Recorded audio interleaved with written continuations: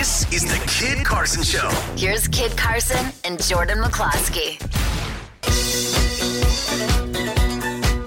Good morning. As you know, I haven't heard this song in a long time. It's so good. Da, da, da, da, da, da, da, da, da, da.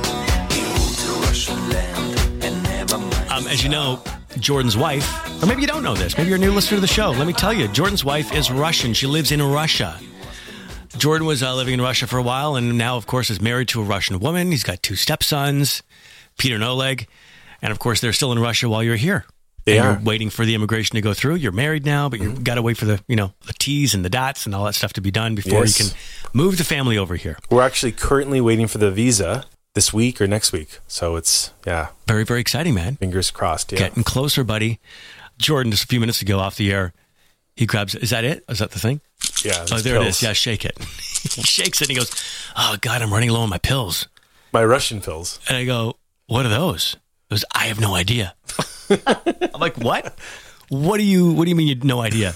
I was, I know my wife just gave them to me and told me to take them. I'm like, you're taking pills. You have no idea. Hey, let me see. I've been taking them for a year and a half. I still don't know what they do. You have no idea. There's not a lick of English on them. No. It's all in Russian. But apparently they're really good. That's all you know. My mother-in-law says they're really good, and she's a scientist in the Russian government, high up. So I just trusted her. They gave me a bunch of pills, and anyways, those ones, I still don't know what they do. Oh my God, you're taking pills from a Russian government scientist? Well, it's my mother-in-law. It's just not my Russian government I know, scientist. you know what that sounds like. It sounds a bit weird. Well, listen, knock on wood, I'm pretty good. Take your I'm pills. nice and healthy. It's only got a couple days supply left, and I don't know what's going to happen. Yeah, that's what I'm worried about. This is why Leanna has to get her visa, because she brings me more. I don't know what they do, but she brings me more. I'm assuming. So when you run out of pills, you have no idea what's going to happen. Right. That's what I'm worried about. Do you know how ridiculous that is? You have no idea what's going to happen. Like, is it going to be mental? Is it physical? Who knows? I hope it's neither, but I hope it's not physical. Well, what else would a pill do? It's either mental or physical. Right. It's one of the two. Are you going to suddenly collapse because you're now not getting the whatever drug? God, I hope not. Or are you going to go insane? Like, well, no, I don't think it's that. I just think these are healthy pills. Well, whatever happens, I hope it happens live on the air. That'd be pretty awesome.